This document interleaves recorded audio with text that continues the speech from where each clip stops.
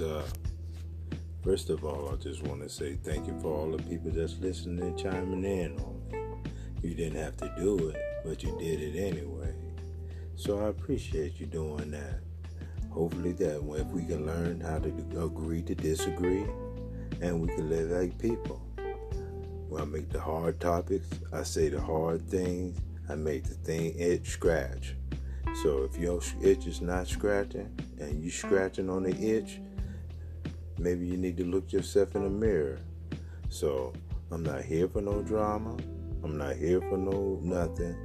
Just to learn, and edify. This is from learning situations only.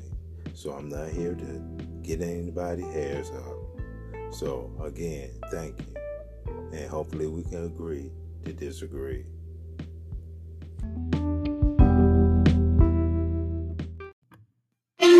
I'ma keep it like an island boy. I'ma keep it like an island boy. I'm just trying to make it. And I'm an island boy. I'ma keep it like an island boy. I'm an island boy. I'm just trying to make it. And I'm an island boy. I'ma keep it like an island boy. These streets keep calling me. They don't want me to leave the life behind. Staring at the stars, wishing I had the time. Well, my kids need food and my girl needs me. And sometimes I dream that I'm finally free. So baby, don't play me, I ain't no toy. I'm a prisoner here, but I still make noise. And I'ma shout that I'm about it with all my voice. I'm a street kid now, but one day I'll be an island boy. I'm just trying to make it, I'm an island boy. I'ma keep it like an Island boy, I'm an island boy. Cameras made by Hikvision and Dahua line the streets where they're not only watching people but actively analysing them, even with horrendous features like ethnicity alerts where they can pick people out of a crowd that they believe to be Uyghur.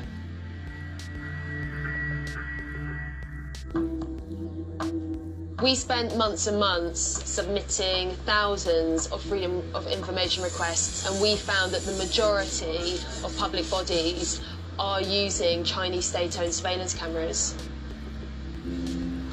These companies have completely dominated the surveillance market in the UK. Nobody knows how many Hikvision and Dahua cameras are in the UK. But Big Brother Watch says 227 councils and 15 police forces use Hikvision, and 35 councils use Dahua. You're talking about data on millions and millions of people that could be processed to potentially generate very detailed reports about each of us and what we do. And if that sounds hyperbolic, then you really need to understand what it is that the Chinese government does in terms of surveillance in its own country against its own population. African and third world debt different from the American debt. Number one, America's never going to pay its debts. It doesn't have to. Its debts are in its own currency. We can simply print it. The African debt is not in its currency. The African debt is in U.S. dollars. Africa has to earn the U.S. dollars, and the only way it can earn the U.S. dollars is not to be assassinated for growing its own food and becoming independent and doing something that the United States does not like. The principle underlying the foundation of the World Bank is that no country should grow its own food. Africa and the third world should only grow export crops. In order to have an oversupply of cocoa and other tropical raw materials to keep down the price, they must buy their grain from the United States or Europe, so that if they do something that we don't like, we can do what America tried to do to China in the 60s. We can sanction them. We can say, we're going to starve you. I think the most evil organizations in the world today are the World Bank and the International Monetary Fund. Makes African and third world. See, y'all? See, I tell you, Africa? See, y'all, when y'all play the devil's game, you gonna get burnt. The devil come with the smooth words. Shaka-da, shaka-da, shaka-da, shaka-da, shaka-da. with them smooth words. And then behind your back, you got that gun, man. You got them knives. You got the people in the back. Okay. You know, with them slick words. That's why I tell y'all, Africa. America don't pay their debt, so why you got to pay your debt? Why you got to pay a debt to somebody been using y'all all this time?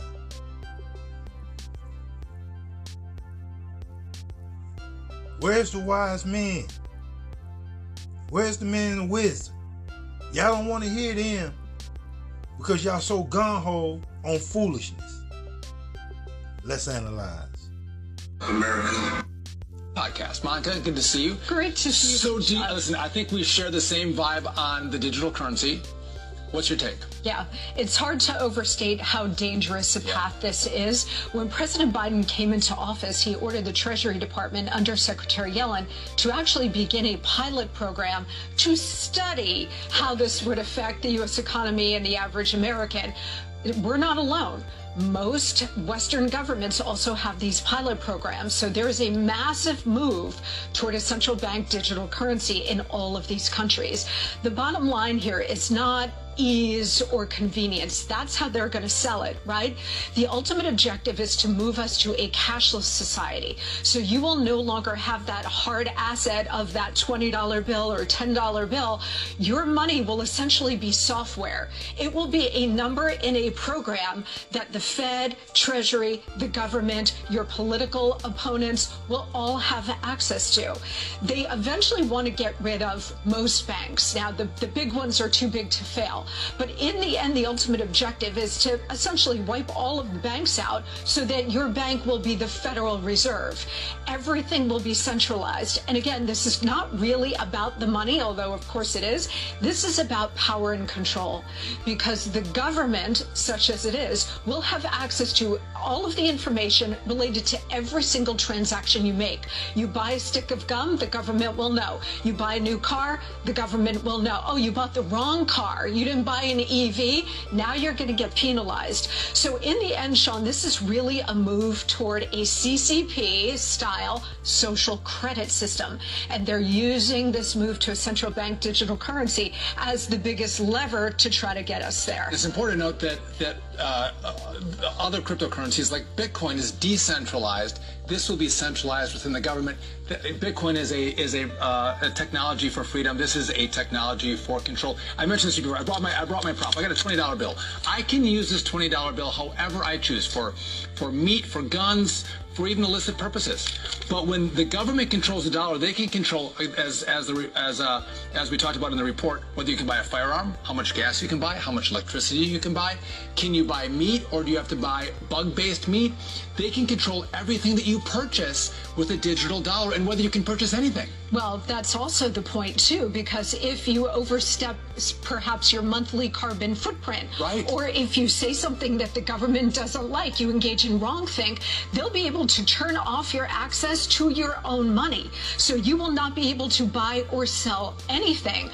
This is what I mean about how dangerous it is. You're shut out of the economy. You are shut out of the economy. And of course, it's all subjective, and it will all be in the hands of these Marxists, right? And so you and I won't be able to buy anything.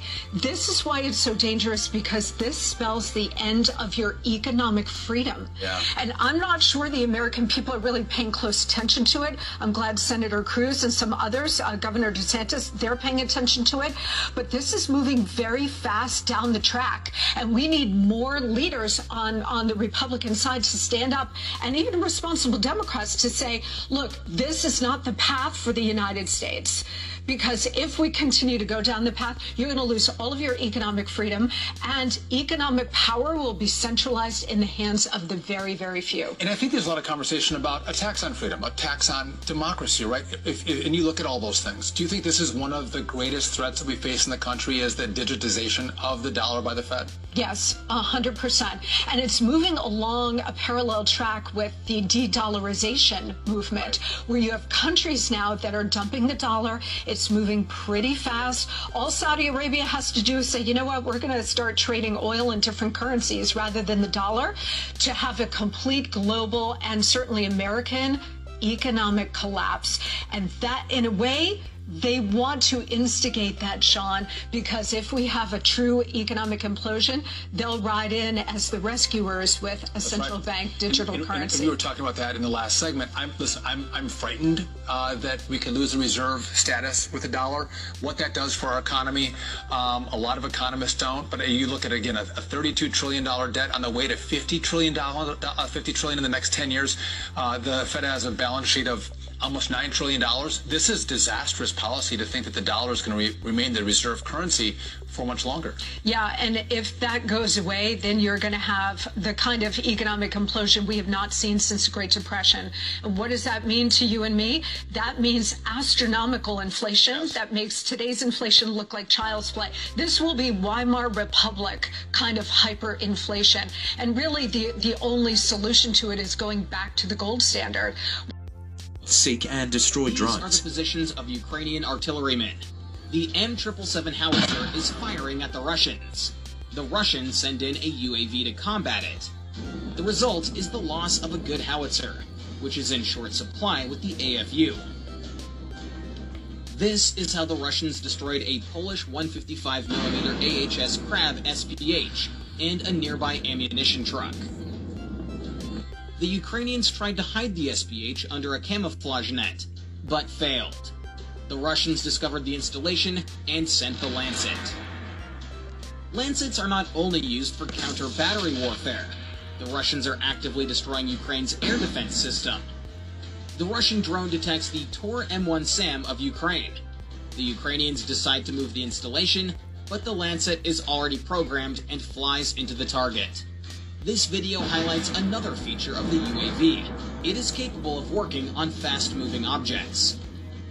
And this is a British Stormer HVM SAM, of which Ukraine has few. The Russians discovered one of the immobilized units. What happened and why didn't it destroy the drone on approach? A precise hit on the SAM must have taken it out of action. And this is the Gepard SAM. Ukraine has 34 of these. A Lancet easily hits a very rare and valuable complex. Probably this moment, the unit was not working, otherwise it would have easily destroyed such a target. And what happened here is a mystery to me in general. This is a working Buck SAM. The machine did not detect the reconnaissance drone, and the Lancet UAV, when the complex began to retreat, it was caught up by the Russian drone. Another Buck M1 complex. The Russians discovered the installation and sent the Lancet. When the munition hit the target, the missiles on the launcher caught fire. The SAM was destroyed. And this Ukrainian OSA SAM stopped on the road. The Russians detected it and launched the Lancet. The drone hit the ammunition, which is why we see such a powerful explosion. In general, these SAMs are designed to combat low-sighted and low-flying objects. But, as in the previous case, the Lancet destroyed the complex. A Russian reconnaissance drone detects 2 Ukrainian S-300 complexes. They are within range of the Lancets. The drone hits the first target and incapacitates it. Now the second installation. A precise hit on the missile pods leads to a powerful explosion. One vehicle is definitely destroyed, but the second one is badly damaged. Next, the Russian drone notices the movement of 2 more complexes. The Ukrainians stop and run away. Such a car can't hide from the drone. An accurate hit takes out another complex. Russian reconnaissance detects a deployed S-300 launcher. The Lancet hits the missile pods directly. The Ukrainians decide to quickly relocate the second S-300 launcher. But there is no better shelter than this in the vicinity. These mounds were no barrier to the drone. The second installation was destroyed. In order to blind the Ukrainian air defense systems in certain sectors, the Russians are striking at radar facilities. This is a Ukrainian radar. At the last moment, the drone goes a little to the left of the radar itself and explodes. Why this happened is not clear to me. Probably it is more profitable to damage the electronics than the radar itself. This is the S-300 SAM radar. The Lancet hits the radar. This sector is now temporarily blinded. And this is a rare Ukrainian Bukovel electronic warfare system. It is supposed to counteract Russian drones. A precise hit on sensitive electronics makes the system unusable. Lancets are also used to destroy Ukrainian tanks. Amazingly, a 3-kilogram ammunition charge can penetrate armor and destroy heavy armor Ukraine fight a major war with Russia if we had to fight tonight. Yes. It's the ultimate question for the man in charge of Britain's armed forces, but the Defence Committee didn't appear satisfied with his answer. If you crashed 3div out of barracks tomorrow morning, half the vehicles wouldn't get out of the tank path because many of them are 40, 50 or even 60 years old because all their replacements haven't arrived yet. Soldiers from the 1st Battalion, the Mercian Regiment, in their Warrior armoured vehicles, the UK is committed to providing a war-fighting division made up of units like this to NATO in the event of a full-scale war. And Admiral Sir Tony Radakin was quick to defend the capabilities of his personnel. The notion that you're saying that we have all these people, so you've got 20, 30,000 people, and that somehow they don't exist and that they're useless. But all of their vehicles are completely outdated. They exist. There's nothing to fight it. So we accept that the vehicles are really old. We accept that with the warfighting division that we've got now, we're investing in like crazy to improve for 2030. It's still a warfighting division. No. It's not the one that we want. Well, it is. I accept in name, it is.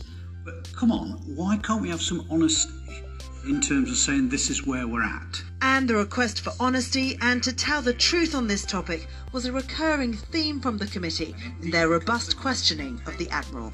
Ships, they're very, very serious weapons, and we need to take the Chinese very seriously. So anybody who thinks that a war with China would be a cakewalk, think again. Russia's new generation nuclear weapons are game changers. They have more nukes than us, don't they?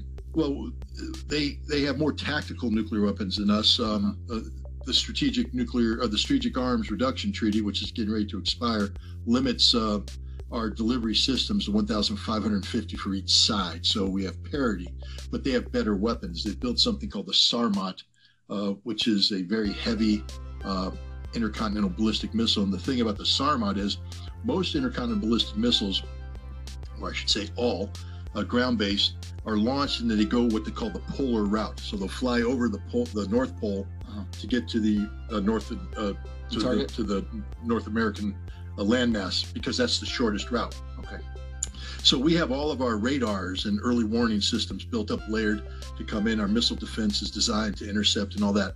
The Sarmat takes off and goes over the South Pole. Oh, shit. And we ain't got anything there. So the Sarmat comes in, there's nothing going to stop it. And it's going to put 36 warheads on our cities, wipe out our country. And then they have something called the Avant-Garde, which is a hypersonic maneuvering warhead. So even when you release a normal warhead, it goes on somewhat of a ballistic trajectory, and you can try and get a solution to shoot it down with anti-ballistic missiles. The Avant-Garde accelerates, maneuvers. You can't shoot it down. It's precision. It hits. You can't stop it. So we've spent all this money on ballistic missile defense. It don't work. It never will work. The Russians have just trumped us on that. So anybody who thinks, and this is the thing about Russian nuclear doctrine, you have a lot of people right now saying, well, we can have a limited nuclear war. Let's nuke one place and show the Russians we're serious. What they have to understand is that the Russian nuclear doctrine is if you use one nuclear weapon against us, we fire all of ours instantly. And it's the end of the world. You said 36? You said 36? That's just for one missile. They have dozens of them. Wow. And I would assume every single major U.S. city is on that list, probably. New York, Miami, Chicago, well, here's the thing Los Angeles, here's the thing about nuclear targeting. You only need 400 weapons to destroy the world. We've known that for some time now. Bruh. 400 weapons will destroy every major target worthwhile in the world. They got 1,550, which means when they hit Miami, they're coming in with five warheads. They're going to get a spread load on it just to make sure it's all gone. And it will be all gone. Chris. Wow. I ain't gonna have it, man. Yeah. Nigga, you going to hell. Yeah, especially with that sound effect usage. Stupid. Damn. Damn. Yeah, so nuclear war is not to be played with. This is the other thing I try to tell people is the last remaining nuclear arms reduction treaty. Again, I just want to remind people, I was the first. 600 Ukrainian soldiers were killed during the counter-offensive along the southern front lines in the past 24 hours. That's according to the Russian Ministry of Defense. Kiev has remained tight-lipped on losses, though. Russia repelled 14 Ukrainian attacks using Western-supplied vehicles, according to the MOD. 7 more Ukrainian tanks were lost, and a number of soldiers who were allegedly trained in Great Britain surrendered. RT's Murad Gazdiev has more. Ukraine's much-hyped counter-offensive continues to stall. The blasted remains of NATO-supplied tanks and armor rust in the fields. Russian artillery heaps destruction on Ukrainian forces.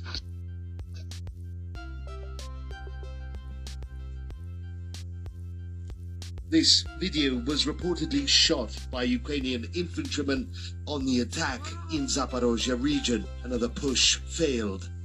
Western training, arms and equipment are proving insufficient here and along the front lines.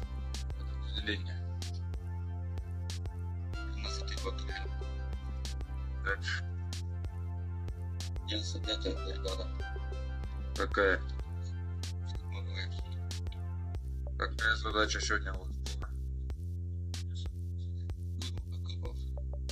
В итоге что? Получилось. Up north, near Kremenaya, another Ukrainian attack was also beaten back. 5 Ukrainian troops of the 95th Separate Aeromobile Assault Brigade were captured alive. War with Russia and China. Sink a lot at the restaurant. And I'm looking at the videos, and I'm telling you right now, Garland, there's a whole bunch of U.S. military personnel there. A whole bunch. They flew in 2 Blackhawks from Romania. And, you know, they turned off their transponders when they went across the border. These are casualty evacuation helicopters. Why would you bring in Blackhawks unless you're bringing out active duty personnel? And some of the people on the ground look an awful lot like they're active duty personnel, like their advisors, their people there assisting, in addition to other Americans who may have been, you know, mercenaries or whatever. But there's a lot of Americans, including American females, there who are dead, dying, and more visibly there to support. We're talking about people in full battle rattle. They're wearing their helmets, they're wearing their flak vests, they're in their you know, their utilities. The Russians hit something pretty important, and this is the kind of pain that we're going to start to feel. The Russians are going to start to hit decision-making centers and places in Ukraine that are going to inflict pain on all parties involved. He is a patch of the 101st Airborne Division of the U.S. Army. So these aren't just Ukrainian soldiers. These are South Africans. These are Americans, Canadians, probably more as well. Here's another one. More U.S. Rangers. Another U.S. Ranger sweatshirt on site there. And here is part 4, the shopping center. It is not the first time a shopping center has been used for military purposes. The guy in the video says the shopping center, which has been destroyed, has soldiers underneath the rubble as well. Okay, so this is like really, really just blatantly obvious that it was not just a civilian zone. This was, yes, tragic in the sense that civilians were injured, probably killed as well. That is a tragedy. That should not be, no one should make light of that situation. But to say that Russia was targeting civilians with wanton disregard for their life is just insane. It was clear that they were trying to target whatever was going on here at this pizza shop and this cafe, where you had people claiming that there was soldiers under the rubble. You had videos from the rescue and Instagram posts confirming that former Canadian and U.S. soldiers, or current, you know, who knows what they are, former or current, Canadian and U.S. soldiers were on site. The SBU arrested a quote-unquote Russian spy who gave out the position for the strike in Kramatorsk. U.S. Remember, that's the 3rd army that NATO's built. People forget that. The 1st army, the Russians destroyed by June. The 2nd army, the Russians destroyed by October of last year. The 3rd army has been built. It's there now, and the Russians are destroying that. And there won't be a 4th army because there's no equipment left to give them. Last week, the United States released another Ukrainian Security Assistance Initiative package totaling several $billion, $2 billion. This package procures critical capabilities, including Patriot munitions, Hawk air defense systems, artillery, rocket munitions, maintenance, sustainment support, and much more. Additionally, this week, we released our latest drawdown package of $325 million. From our current stocks, we are providing Ukraine air defense munitions, Gimlers, long-range artillery, artillery rounds, 155, Bradley strikers, and many other capabilities. Any of it going to help? Oh, first of all, the drawdown that he's talking about is stuff they're going to draw down and send to the Ukrainians. The numbers he's putting out there is several battalions worth. It's just not enough. It's a joke, and he knows it's a joke. To give you an example, he talked about $300 some odd million there. Right now, the Ukrainians are losing about $70 to $100 million worth of equipment a day. So, Miley, good job. You're going to give them 3 days worth of equipment to go out there and get slaughtered, you idiot. The other stuff that he talked about, several billion, which became $2 billion, is not drawdown. It is because we have nothing left to draw down. So this is stuff that has to be built anew. So we're now procuring the money, sending the orders in, and this stuff isn't going to be finished coming out the pipeline for months, if not years. It is meaningless. Again, General Miley should be court-martialed. He's an incompetent fool. Unfortunately, he's obeying the orders that he's been given. So he's smart enough to know that every word he says is a joke. And why he's not crying, why he's not begging forgiveness for sending those Ukrainian soldiers off to die, because we knew they were going to die. No one believes this counteroffensive is going to succeed. We know it's going to fail. With 60,000 troops, remember, that's the third army that NATO's built. People forget that. The first army, the Russians destroyed by June. The second army, the Russians destroyed by October of last year. The third army has been built. It's there now, and the Russians are destroying that. And there won't be a fourth army because there's no equipment left. Of prepared reserves. The enemy had no success in any of the sections. They had heavy losses. All their losses are close to the estimate of what is called catastrophic in terms of personnel. The losses may be wounds that can be healed, or they may be permanent. Usually permanent losses are 25%, but Ukraine's losses are almost 50-50. We have 10 times fewer casualties than Ukraine. As for armored vehicles, they've lost over 160 tanks and over 360 armored vehicles of various types during that time, of which we are sure. The amount of arms used in offensive operations are significantly higher. At this point, the West has emptied its warehouses of all weapons for Ukraine. Only South Korea and Israel have supplies left, but soon those too will be gone. There are over 160 tanks, 360 infantry fighting vehicles, and that's not all the NATO equipment. There is also Soviet-made hardware, and armored vehicles are being destroyed. Both Bradleys and Leopards burn as perfectly as we expected. 25 to 30% of the supplied equipment has been destroyed. I asked the president about a potential peace plan and all the countries offering to be mediators in this matter. And Vladimir Putin said, we never rejected, we've always wanted a peaceful resolution, negotiations. We almost had a deal. The U.S. holds the key to a peaceful solution to the Ukrainian conflict. If they really want to negotiate, all they need to do is to stop supplying weapons to Kiev. The U.S. pretends that it's not afraid of an escalation of the conflict in Ukraine, but there are many people in America with clear minds who do not want to cause a third world war in which there will be no witness. Just to update you on some of the latest from the contact lines, as Ukraine did launch its long-promised counter-offensive against Russian defensive lines on the southern front.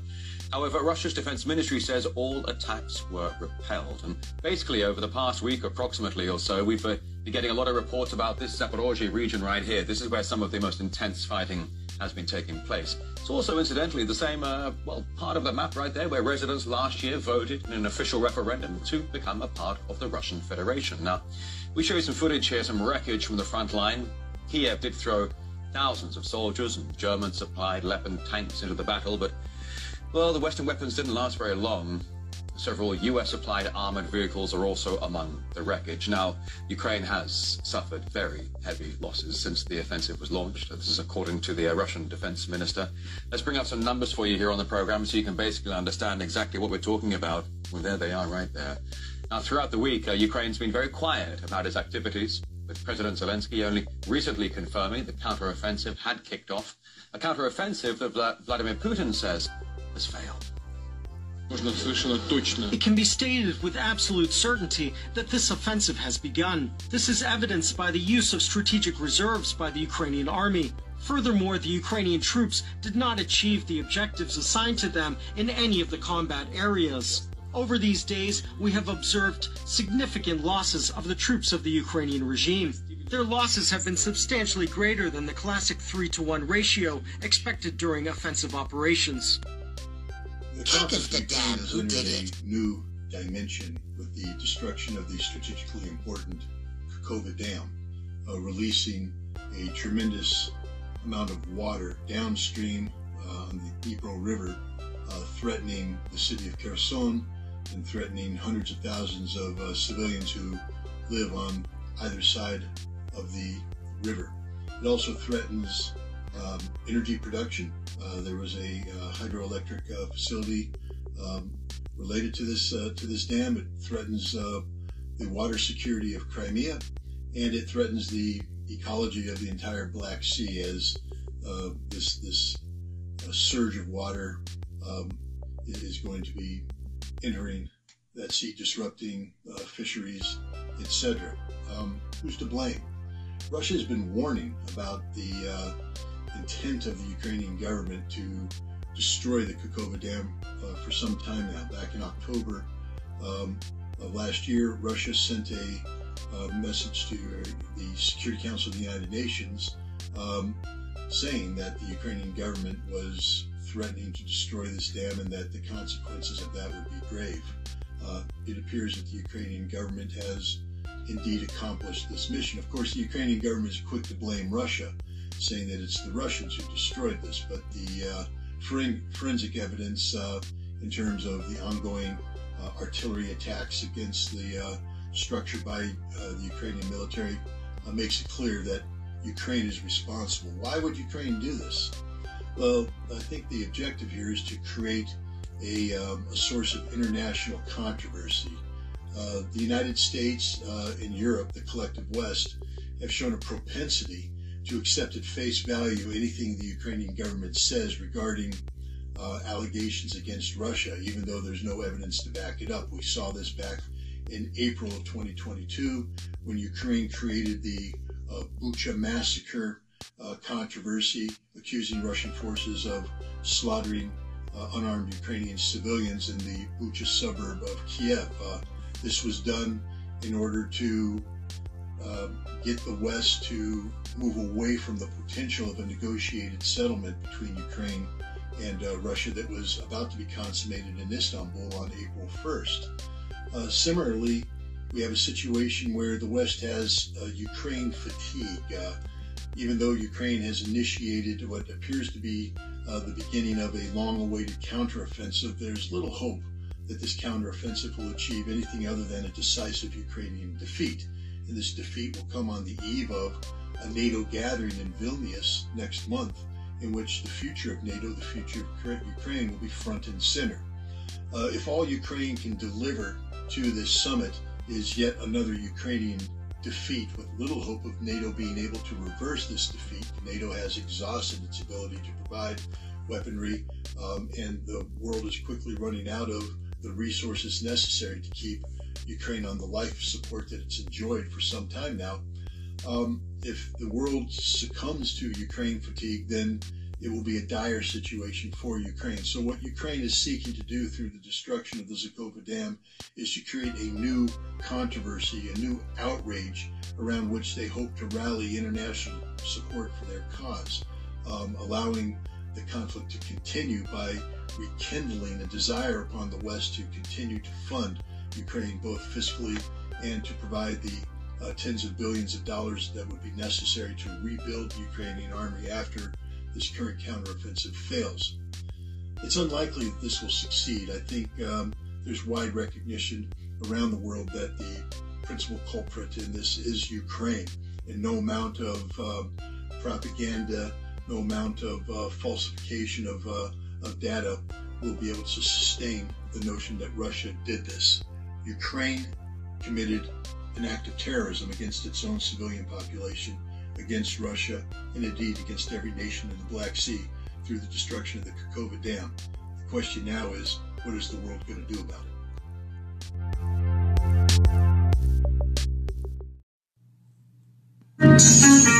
I'm about to get on their ass this time. I'm about to get on their rump. The police could kill a man on camera and get qualified immunity. And I'm tired of beefing with my own kind. I'm trying to find some unity. Tired of the foolery. The system abusing me. I got a ride with a tool on me. This shit ain't cool to me. But I'll be damned if I let you niggas make a fool of me. So I keep two on me. I done came a long way from the block with breakdowns. Finally opened my eyes when I had my daughter. Got tired of them shakedowns. The way I survived the game is still pain in my heart. I got a lot to say now. And I'ma show my whole ass on these motherfuckers. I ain't about to play around. Whatever happened to freedom of speech? Cause they telling niggas what to say now. When guilty ass don't wanna hear the truth, try to act offended, shit pitiful. If I was you, I'd be miserable. This war we fighting is spiritual. In other words, I'm doing God's work when I turn thoughts into artwork. My words fly like darts work, specifically designed to hit the target. They don't even want to teach history the way it's meant to be because the shit is heartless. I might not change the world, but it's a chance I can spark the brain that's gonna get it started. Many die for me to walk like this, for me to talk like this. Rest in peace to Marcus. Got my eyes behind the scope, and I ain't taking none but headshots. I got great aim, but my 4.5 still came with a red dot. I got in this game, and I put this bitch in a headlock.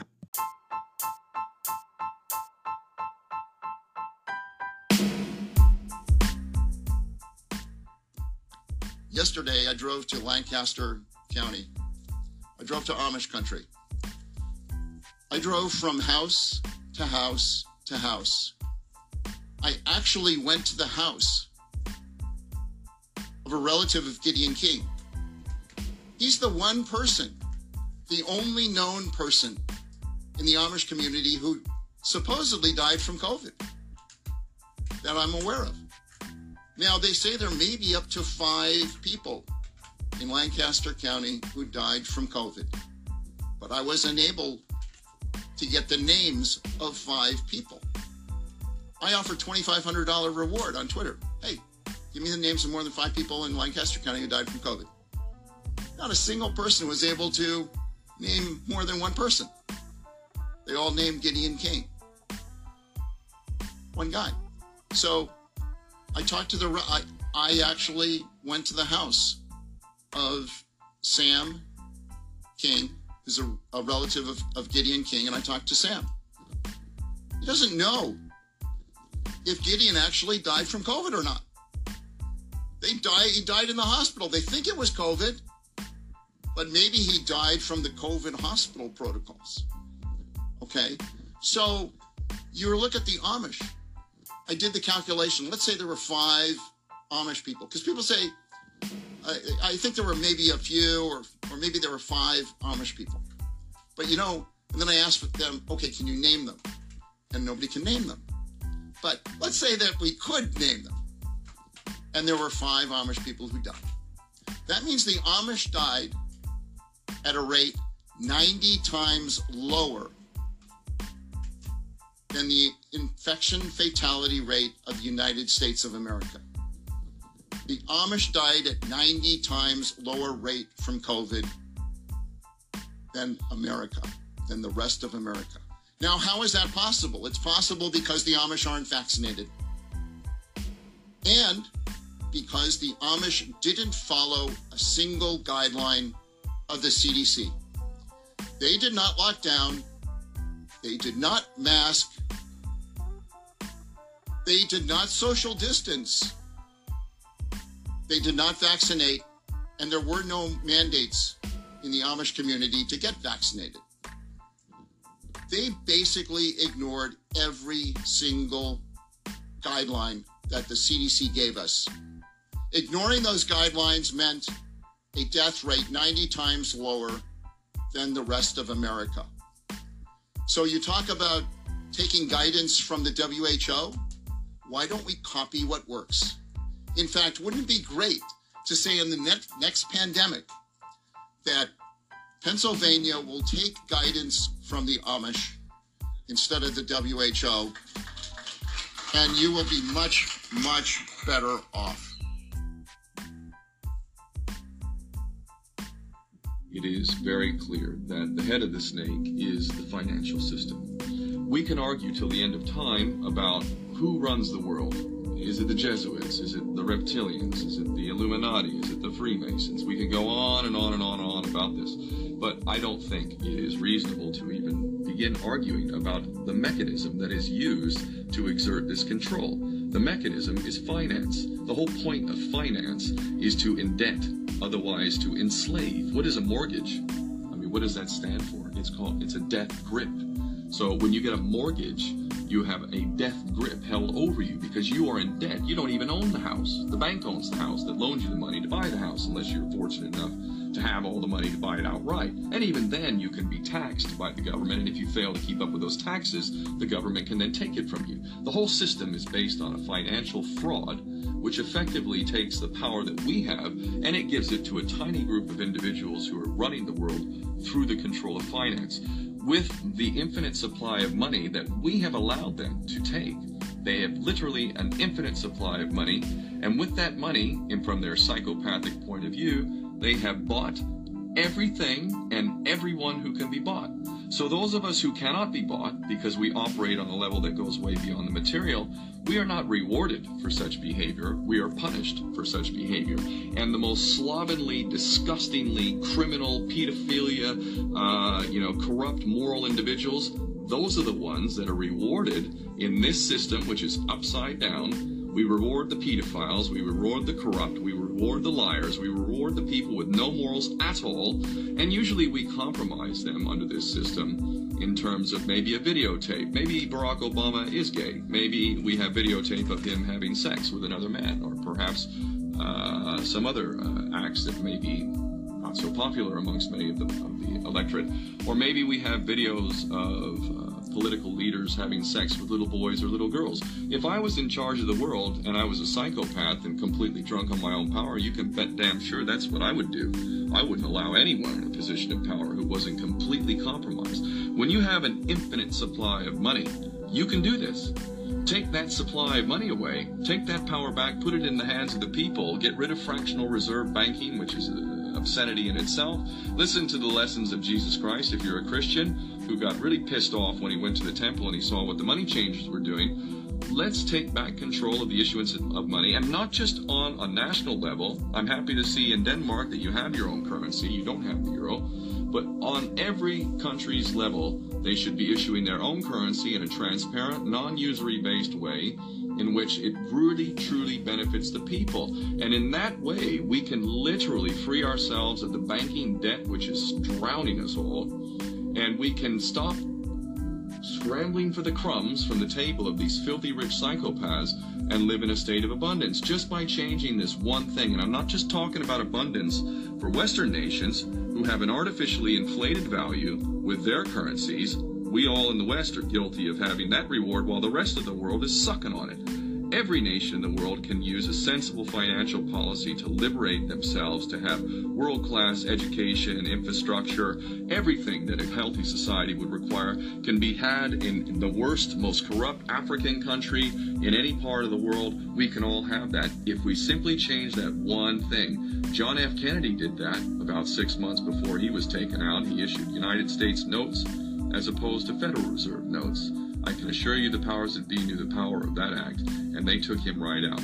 So the bottom line is, if we as people understand this very simple principle, just this one thing, change this one thing, we can solve every other problem you can name. I don't care what the problem is. I can bring it back to the financial system and an infinite supply of money for a bunch of psychopaths who are running the world, as opposed to an abundant supply of money for all of us. So in that sense, I'm very optimistic. This is not rocket science. I am not the smartest guy in the room. We can all understand this. And as soon as we do, we can exercise the same power that we had, but relinquished, and we can have a future for ourselves and our children. Shot in his head. But the police shot in his mama's car while she was at the gas station. Police said that they was chasing a man who jumped in her car, and out of fear, they shot inside of her car. The mother said, they shot my child in the head. I told him that my baby was in the car. They knew that before they started shooting. They shot my baby in the head. They had to remove part of his skull to relieve the swelling in his brain. They also had to remove the bullet that was stuck in his brain. My baby done had over 10 seizures since this didn't happen. My son in the hospital right now, fighting for his life. He's struggling to breathe. My baby didn't deserve this. And they knew my baby was in the car. And they shot anyway. Why do we have to keep acting like we not dealing with a bunch of trigger-happy Klan members hiding behind uniforms and badges? Why we keep acting like we don't see that? How many funerals y'all want to go to before we get serious? Enough is enough. And this is not happening to everybody. If this beautiful black baby was another color, they would have had a hostage negotiator out there on the scene. And shooting in that car would have been the last option. It wouldn't have been the first. This is why the Black Panthers was formed. This is why the Nation of Islam was formed. This is why Black Lives Matter was formed. And I'm not talking about how these groups turned out. I'm telling you about why they was formed. This is why knowing your history is so important. Because if you don't know your history, you're going to repeat your history. Everything that these people doing us, they've done to us already. Y'all better wake up and pay attention. And the Houston police said the officer was a 15-year veteran. Anything that you do for 15 years, you good at. That officer knew exactly what he was doing. It's time for us to start standing up. The respect that we need and the respect that we want, we're going to have to fight for it. And I ain't knocking y'all who feel like all we got to do is pray and God is going to come down from heaven and fix it. I'm not knocking y'all. But what I'm telling y'all is, we going to... Nobody would tell the Japanese woman to forget about the fact that during World War II, the white man interned her family, took all of their personal possessions. Nobody would tell her to forget about that. Nobody would tell the Indian woman, forget about the fact that the white man came over here and took your country and put you and your babies out on the reservation. And nobody would dare to tell the Jewish woman to forget about the Holocaust, so why I got to forget about slavery?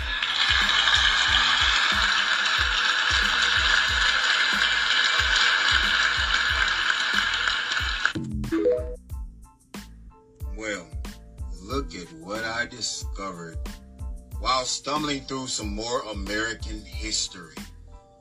Now, I don't want anyone to think I'm racist, so I'm going to try to keep this as friendly as possible without saying the wrong shit.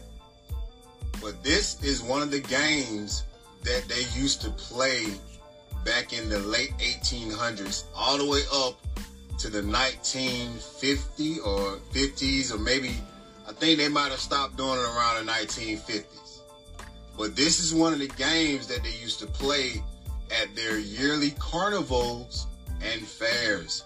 Now, during this carnival, not only did they use us as live targets, but they also used our babies. And the sinister part about that is they used to have the mother breastfeed the baby, so when they hit the baby could spit up milk during this game. But that ain't even why I brought this shit up. The reason why I brought this up is throughout all of American history, we keep discovering shit like this that shows us exactly how they treated us. And yet we still send our kids to their indoctrination camps. Y'all call them schools, I call them camps. And we can see the agendas that's being pushed inside of these schools. We still manage to make them money by playing baseball, football, basketball, and every other kind of sport that they all fucking own. We still work for their companies. and we're still spending our money with the same people who have shown us throughout history shit like this. And to top it all off, the Pentagon just sent $6 billion to Ukraine. And what have we got? More shit like this. So I ask myself and I ask us, when are we gonna stop holding this shit up and start tearing this motherfucker down? That's all. Shiaki Hawashah, and I pray that this lesson is further edifying to whoever it comes across. As many know, Christianity has most of the world believing the laws of the Father, Yahweh, are done away with. They believe white Jesus died for their sins, which means they think they will be forgiven for whatever they do, as long as they believe white Jesus died on the cross to allow them to sin. One of the most important teachings of Christianity is that Jesus Christ, through his death on a cross, took away the sins of the world and redeemed all sinners. Every Christian, everywhere, believes this. In reality, this is not biblical. And even though we are no longer under the law, the New Testament lets us know the law still plays a major role in our salvation. With this being said, today's video will cover the necessity of the law. In doing so, we will establish its position in our salvation while proving it's expected to be practiced by all believers. And Lord willing, whoever has ears to hear is further edified. So let's start in the book of Romans. So Romans 6:11-13, starting with verse 11, and it reads, Likewise, reckon ye also yourselves to be dead indeed unto sin, but alive unto Yahweh through Yahushua HaMashiach our Lord. So here we see those who believe in the Messiah, Yahushua, are dead indeed unto sin. And when most people hear this, they assume sin no longer affects our mortal bodies, which would imply we can sin without facing any repercussions for our actions. And this is what we would call a false understanding. That is without a doubt the dumbest thing I've ever heard. You are a fucking idiot. In reality, when it says we are dead to sin and alive in Yahushua, it's telling us we should no longer allow ourselves to sin willfully. And instead, we need to live in righteousness under the name of Yahushua, which ultimately brings us closer to the Father, as it is established in John 14:6. But to prove this point, let's keep reading.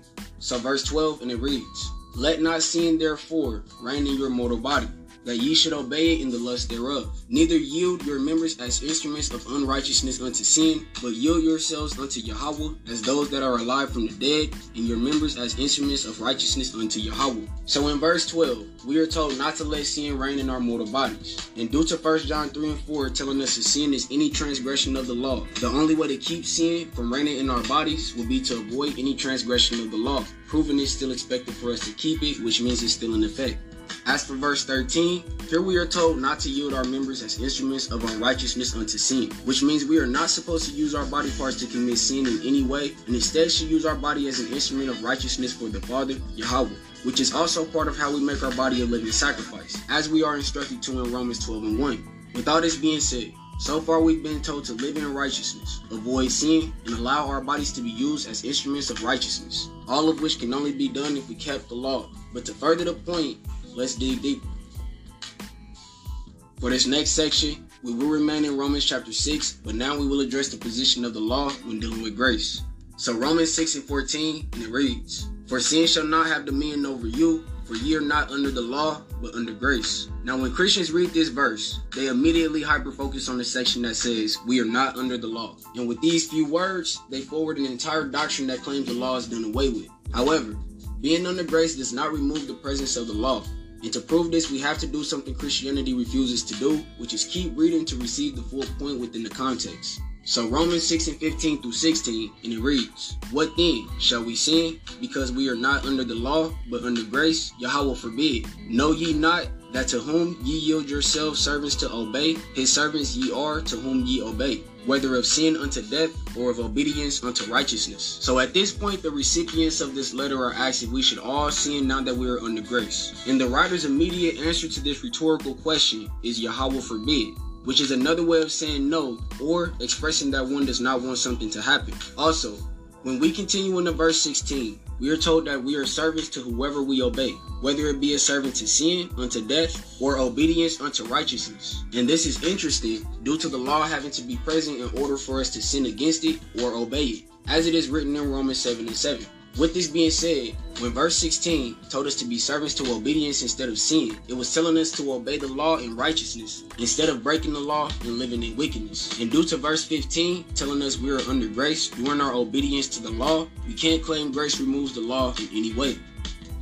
Now that we understand grace and the law exist in cohesion, let's figure out how the law and grace play a major role in our salvation today. As for those who have supported the ministry for a while, I'm not gonna lie, we have already covered some of this, but it's been a long time since we touched this topic, and we all need refreshers sometimes. You are gonna finish your dessert, and you are gonna like it! With that being said, let's continue. So Ephesians 1:4, and it reads, according as he hath chosen us in him before the foundation of the world, that we should be holy without blame before him in love, having predestinated us unto the adoption of children by Yahawashi HaMashiach to himself, according to the good pleasure of his will.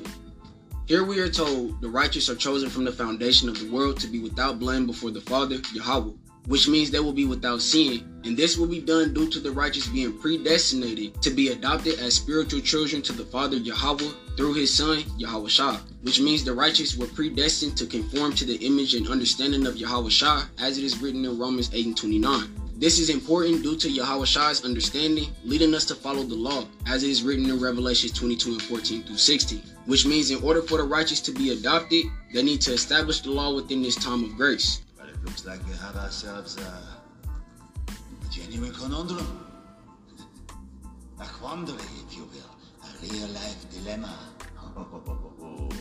So, now that we have this understanding, let's keep reading. So verse 6, and it reads, to praise the glory of his grace, wherein he hath made us accepted in the beloved. So after being told the righteous are predestined to conform to the Messiah, we are then told this will be done in order for us to praise the glory of his grace. And we also see this grace is what allows us to be accepted before the Messiah, Yahawashi, which represents our sin being forgiven, and is also needed in order for us to be accepted before the Father, Yahweh, as we saw in John 14:6. With all this being said, the term grace symbolizes a forgiveness of sins, and to be under grace implies that we are in a time where sins can be forgiven.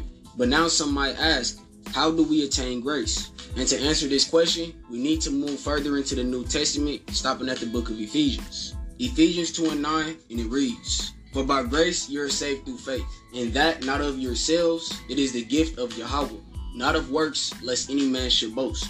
So the word works represents our effort to keep and teach the laws while spreading the faith, which in turn shows we love the Father and his servants, as it is written in 1 John 5:3 and Hebrews 6:10-11. With this being said, when Ephesians 2:8-9 said by grace we are saved through faith instead of works, it's telling us our faith in the Father is what grants us grace, which leads to salvation. And our ability to keep the law is not what will get us into the kingdom of heaven. However, this still doesn't negate the law in any way, and I'll explain how with the next verse. So James 2:26, and it reads, for as the body without the spirit is dead, so faith without works is dead also.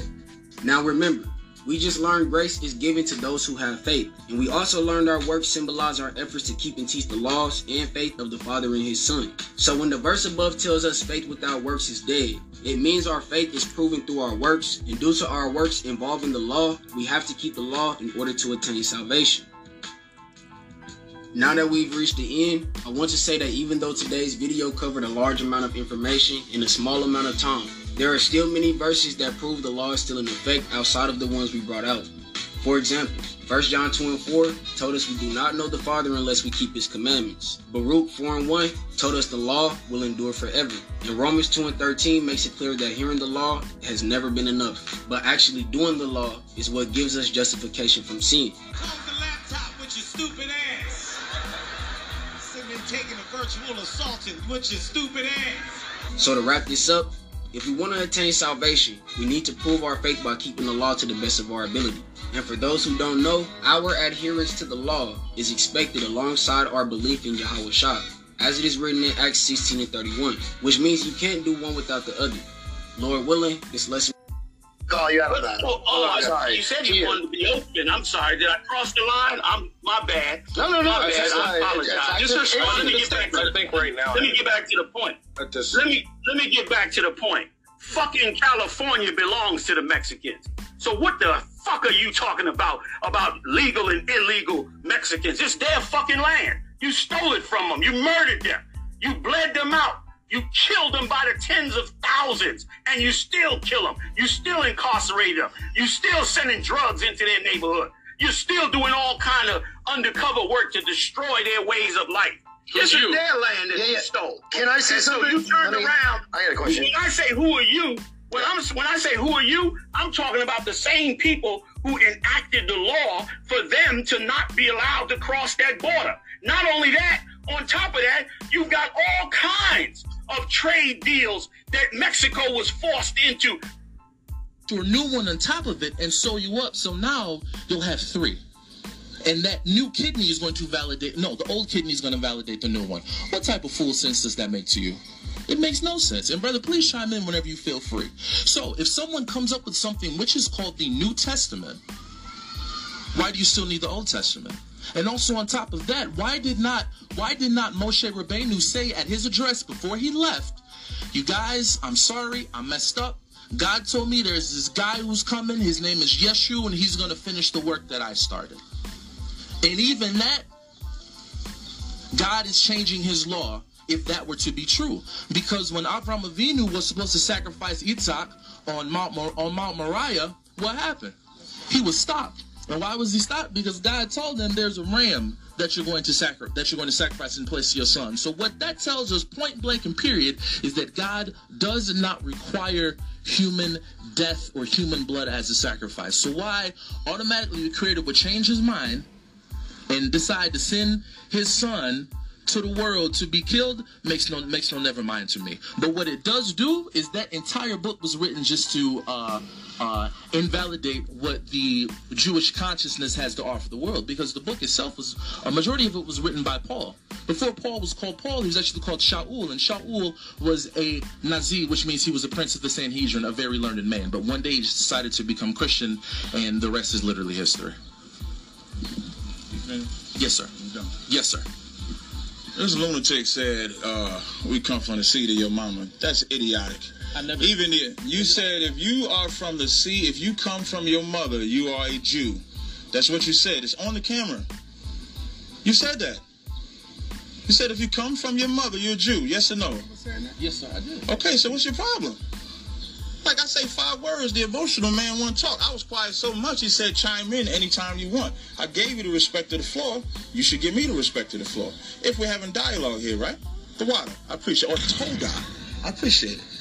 Anyway, this lunatic said that we come from the seed of your mama. That's idiotic.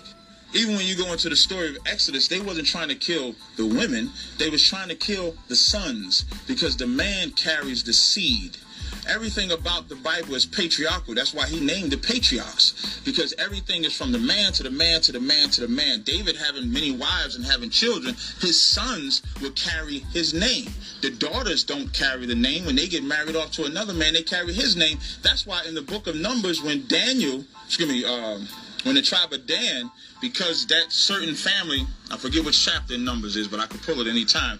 When they didn't have any sons, they didn't want their daughters to lose the inheritance because of that, because they knew they would, so they made it so that they kept it. You are the seed of your father. So if your father is an Israelite, you are an Israelite. Has nothing to do with the mama. That's first. He brought up the New Testament, the Old Testament, why you would need something new or old. One simple yes or no question. Are you Torah only or Torah and Tanakh? That's to you. Are you Torah and Tanakh, without question. When you go to Jeremiah 31, we broke the covenant back in Jeremiah. The Lord said, Jeremiah 31 and 31. We broke that covenant. So when you're saying, why would we have to have a new covenant? Because the Lord said we broke the old covenant. So if the Lord, that's in the Old Testament, says that we broke the old covenant, then of course. I study the Bible, so I know it well. Yeah, can't let nobody make my soul for sale. Can't even lie, yeah, I still struggle, but I know myself. I fear God, I told him I don't want to go to hell. Pray for the sermon, I'll be asking what's the gift in me. Must be this music, cause the world think I'm so sick with it. I switch my style, some people love it, some trying to get with it. I think what matters most is I'm living out what's God written. I make mistakes, but I embrace them, I'm still human. I escaped from that place that made me feel ruined. So every day I still chase what I think I'm losing, and pray to God in the end that I don't look stupid. Why do I feel I'm unable, double-minded, I'm unstable, wanna put all me on the table so God can make me an angel? Was living life like Cain cause I was jealous of Abel. God told me, look up, child, I just wanna save you. I need to hear your voice in life so I could get through this. For you I shoot for the stars every time and I don't miss. Every time I drop a hit, I still don't feel the bliss. And deep down I know it's only cause I'm still living in sin. You transform my pen, they laughed at me, now I'm laughing with them. Transform my gifts so now I can't even rap with them. I need to use my talents cause the devil be distracting them.